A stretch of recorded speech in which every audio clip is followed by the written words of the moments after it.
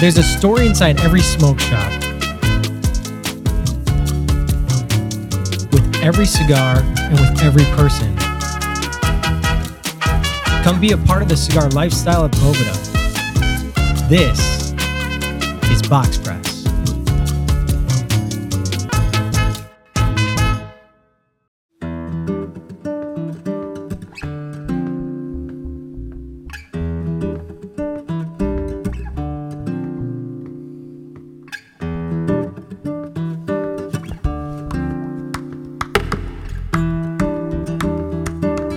So we're digging through Rainier's personal humidor, which is a giant humidor filled with Boveda and other great Cubans. And he's got some great stuff in here. This one was #1 of the year in Cigar Aficionado. Yeah, Years ago, Boulevard. the Bellicoso Finos, yeah. The Bellicoso, that is, Yeah.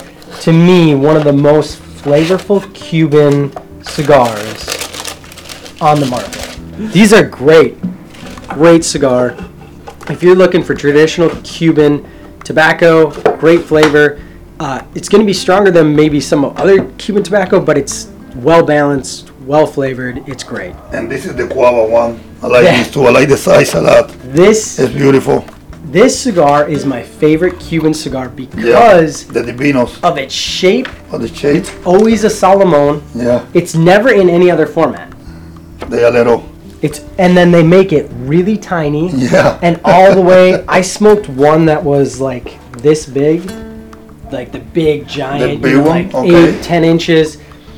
But so somebody told me way back when I first started smoking cigars that this cigar technically doesn't have the cigar aftertaste that most cigars have. Do you And this know is- if that's true about that cigar? I mean, like, probably always I say everybody have a different palate. Right. And to me, I have smoking, you see the box, I have smoking a few. And to me, it's quite like, I would like to say mild to plus, not even a medium body cigar. Right. But the aftertaste, it was like almost nothing. Yeah, Actually, it's like zero. Like to me, it was like zero aftertaste. yeah, it's something like they are not really like. It smells amazing in there. And this one probably is one of my favorite from Cuba. Which one's that? This one is the Ramon Ayones Superiores exclusive Casa de Habano. You can buy only in Casa de Habano. I brought this one in November 2017 when I was there in Havana. Yeah, it's a Love new it. box. I haven't opened it yet. That's fun. Though. Yeah. That's the fun of collecting some of Yeah. these because it's like, well, you sit This on one them is and a age little 'em. more like, I like the size too. I like the Habaneros, the Partagas Habaneros. That's that. Yeah, that one right there. Beautiful cigar. Yeah, you know when you don't have a lot of time, I want to go for easy chat.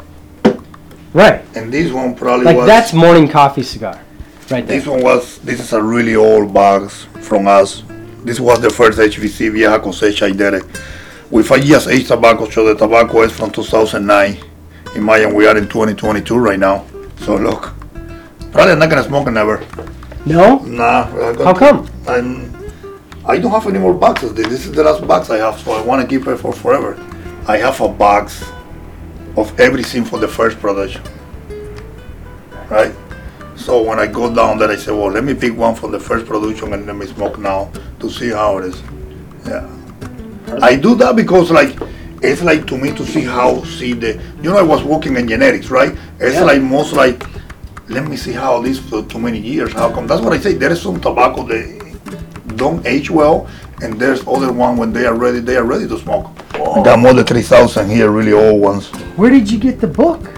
From Havana. In Havana, one of my friends is a collector there. So did it and he come sent with me- all of these? Yeah, and he sent me this from Havana. Yeah. That's awesome. This is like really old stuff that Cuba does. Yeah.